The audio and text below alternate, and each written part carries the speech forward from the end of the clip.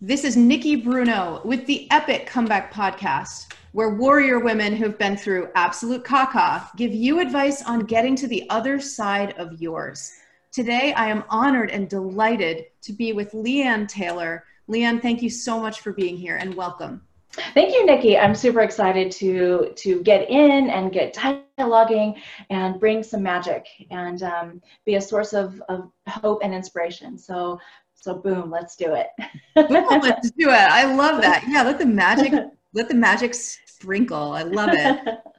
So LeeAnn, would you please introduce yourself to us by letting us know who you are, where you're from, and how you keep busy during the day?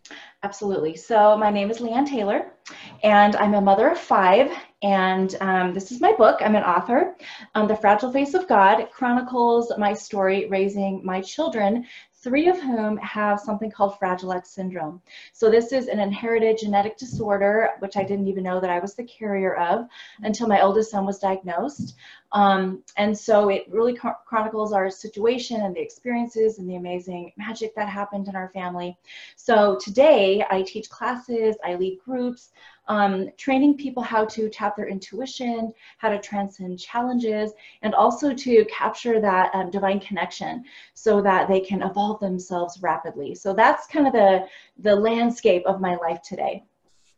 I love it. Wow. So we're going to dig in a little deeper now because, as you know, this is a podcast by women who have gone through really difficult situations, and you've alluded to the landscape of your life, past and present. But I'd love to know if you could summarize, what is it that you have gone through personally, and what is the worst part? Okay, so as I said, I have 5 children, and 3 of them have Fragile X syndrome. And so the most harrowing ultra event of my life was raising my children.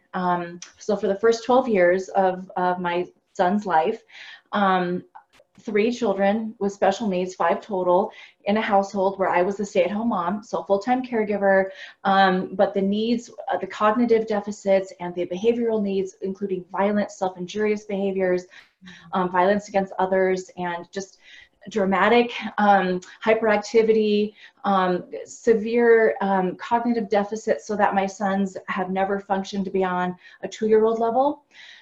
So really, honestly, Nikki, the day-to-day life was survival. It was just survival. We were not the typical family.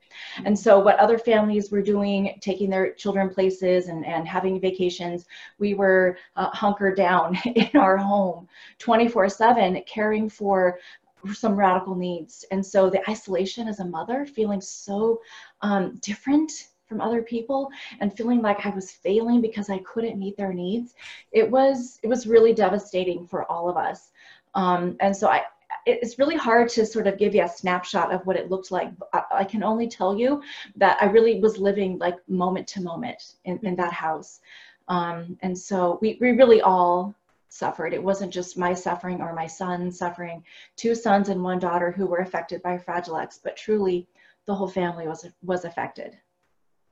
Wow, that is, I mean, absolutely sounds like something impossible to summarize, really. I mean, that you can speak the facts about the situation and the status, but to be able to convey what it was like to navigate and to live in that situation from day to day. Right. It was extraordinary. I'll say that.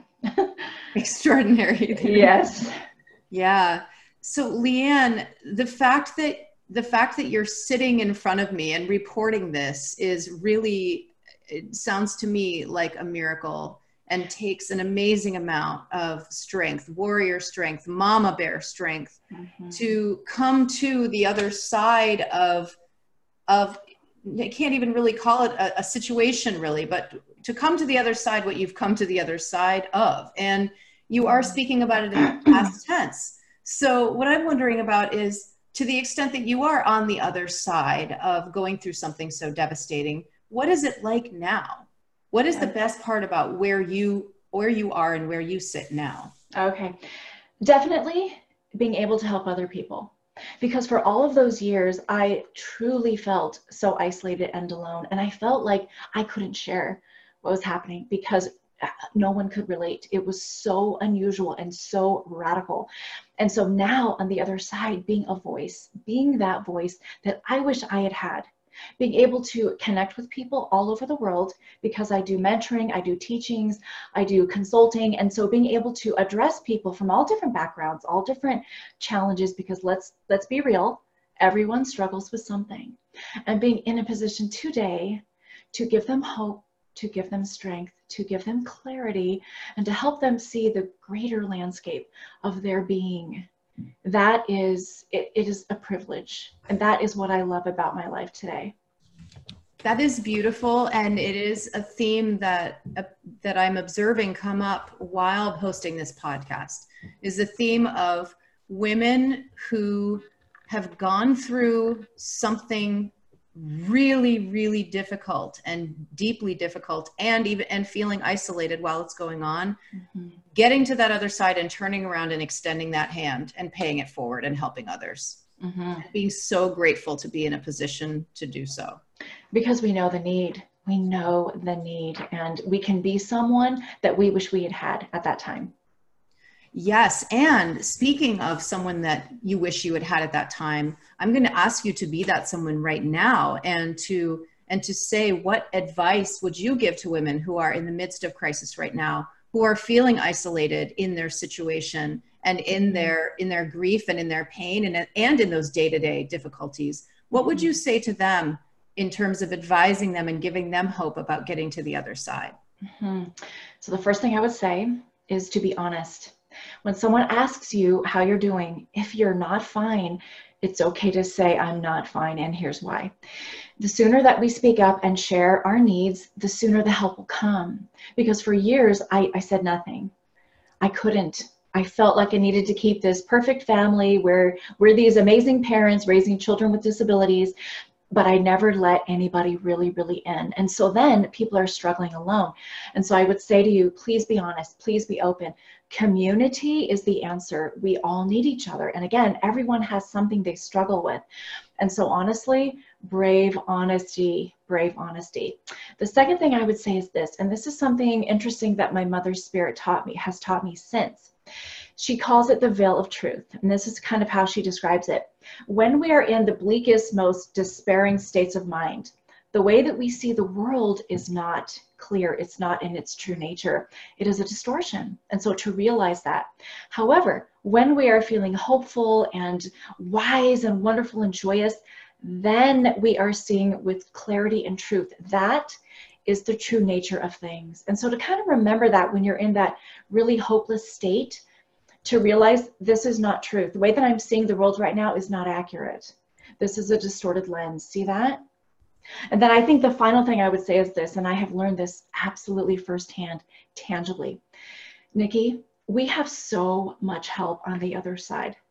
Our loved ones are valiant orchestrators for our lives. We can call on this help anytime, anywhere, no matter the circumstances. And they are amazing allies. Even they can save a life. And so, Nikki, although we may not tangibly see our loved ones with us and among us, yet they are. And the sooner that we can feel that and believe that and draw on that help, so much so the relief in our lives to realize that and to move to the next state of happiness. Wow. You know, what you're describing right now for me is really a close to untapped resource. But when I think about other cultures, for example, Mexican culture, we recently, El Dia de los Muertos just happened, that there are other cultures that really, that do have a much deeper acknowledgement of an integration of our ancestors and our loved ones who have passed to the other side, right, into their lives now. In a way absolutely in a way that feels community. It's very community. And we're engaging them. And listen, Nikki, death is not the end. Death is not the end. a mother's role does not end at death. Again, my mother's spirit taught me this, and she has been a tremendous advocate and ally in helping me with my family and my children. And even beyond the veil, she is an integrated part of our lives. And so I'm just telling you that the resources that we can access are immense, if only we will just tap that. Mm.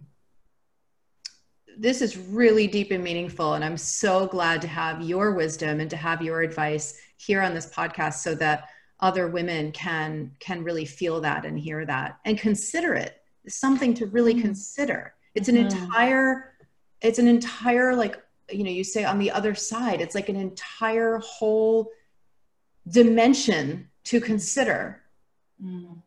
I love the way you put that. To draw on for strength and for help and for comfort. So absolutely. And it's real and tangible and immediate all the time. Yeah. Well, LeeAnn, you strike me as somebody who has some major superpowers. So I'm not sure how to ask this question, but I'm going to ask you, if you could have any superpower that you don't already have, what would it be?